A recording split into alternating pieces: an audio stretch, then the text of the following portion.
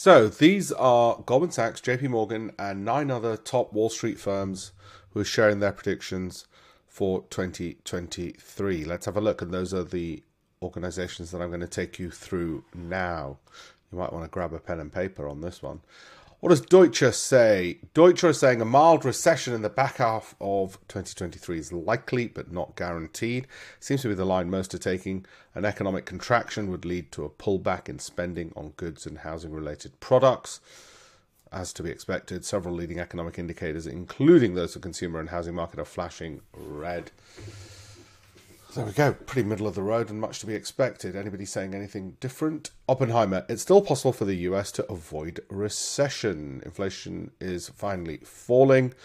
So yeah, they're telling us what we already know as well. BMO Capital Markets, heading into New Year, Belsky believes the US economy is on thin ice. Yeah, okay. JP Morgan, recessions are highly likely next year. Highly likely. That's slightly different because what they're saying is we're going to get one.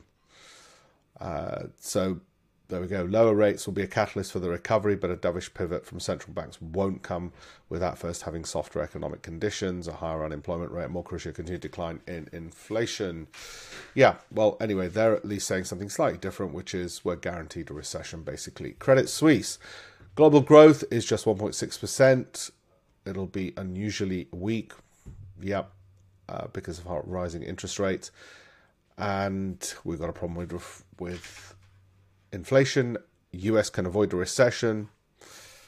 Yeah, so they're sort of sitting more on the fence. Bank of America, the economic slowdown that's already underway in the US will morph into a recession. So they're definitely also saying a recession's going to happen as well. And it won't be painless either, but they're putting some kind of positive spin on it. Okay.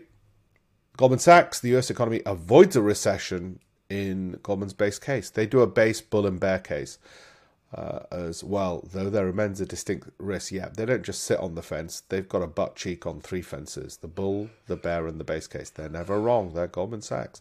The next 12 months, Goldman Sachs sees just a 35% chance of a recession and a 35% chance of the economy staying where it is and a 30% chance of it doing rather well, effectively, basically. That's what they're saying. So they're just spreading it everywhere. There are strong reasons to expect positive growth in coming quarters.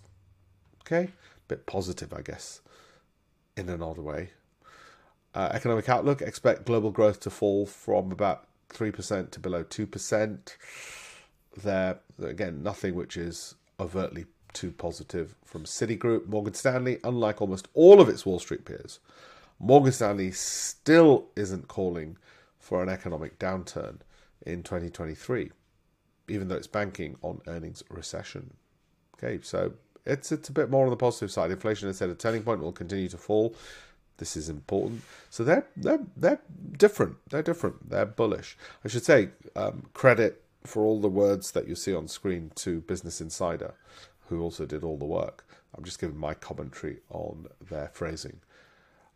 Global growth will clock in at 2.1%, say UBS. Okay, a bit higher than some of the others. We think US expansion is headed for a hard landing.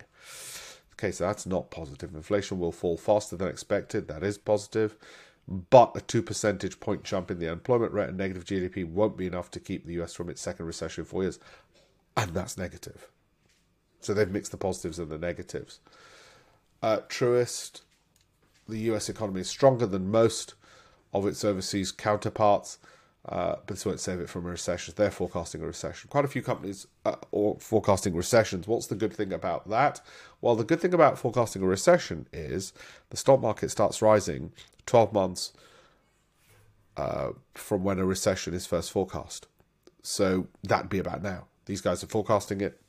We should start rising now because it looks beyond that and what's going to happen on the other end. So in one sense, it should be a good year for equities if history is anything to go by, and history is never much of a guide. Don't forget my campaign for $1million.com for more free videos, tools, resources to help 1 million people become better investors, including free downloads of my books as well. Enjoy.